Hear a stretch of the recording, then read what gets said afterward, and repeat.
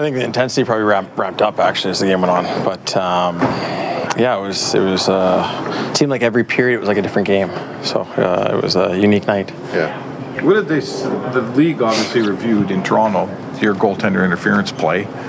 You clearly felt it wasn't goaltender interference. Can you just give us that play? What happened for you? Yeah, I was. I think there was a point shot that I was in front of the net out of the crease on. I kind of got pitchforked into the goalie, and I was trying to avoid him. Obviously, got up with the help of their defenseman pulling me up, and then I went around the outside of the defenseman.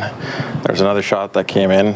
Saw the rebound, and I think he made the initial save, and then I got the rebound. And he tried to stick his pad out and put it in the net, and all I can do is play until I hear a whistle. There's not a lot of flow in that second period. How do you guys kind of manage?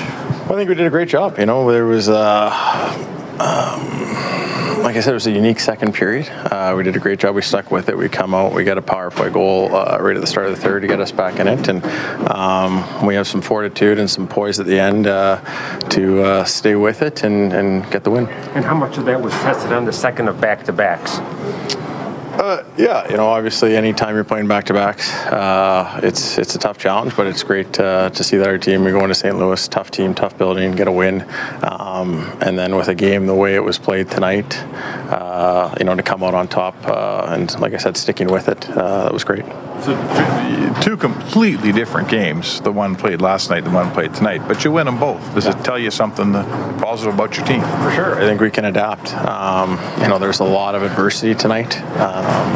And you know, credit to all the guys for sticking together, battling to the very end, and I think we feel pretty good about the win tonight. Good. Thanks, guys. Appreciate it.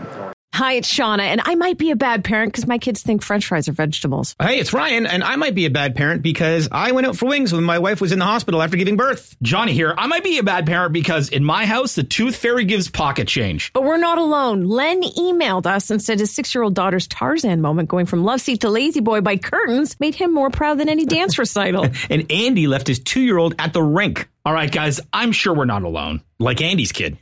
For stories and confessions like this, make sure you check out our podcast. It's called Bad Parents, and it's available wherever you get your podcasts. I left a glove at the rink.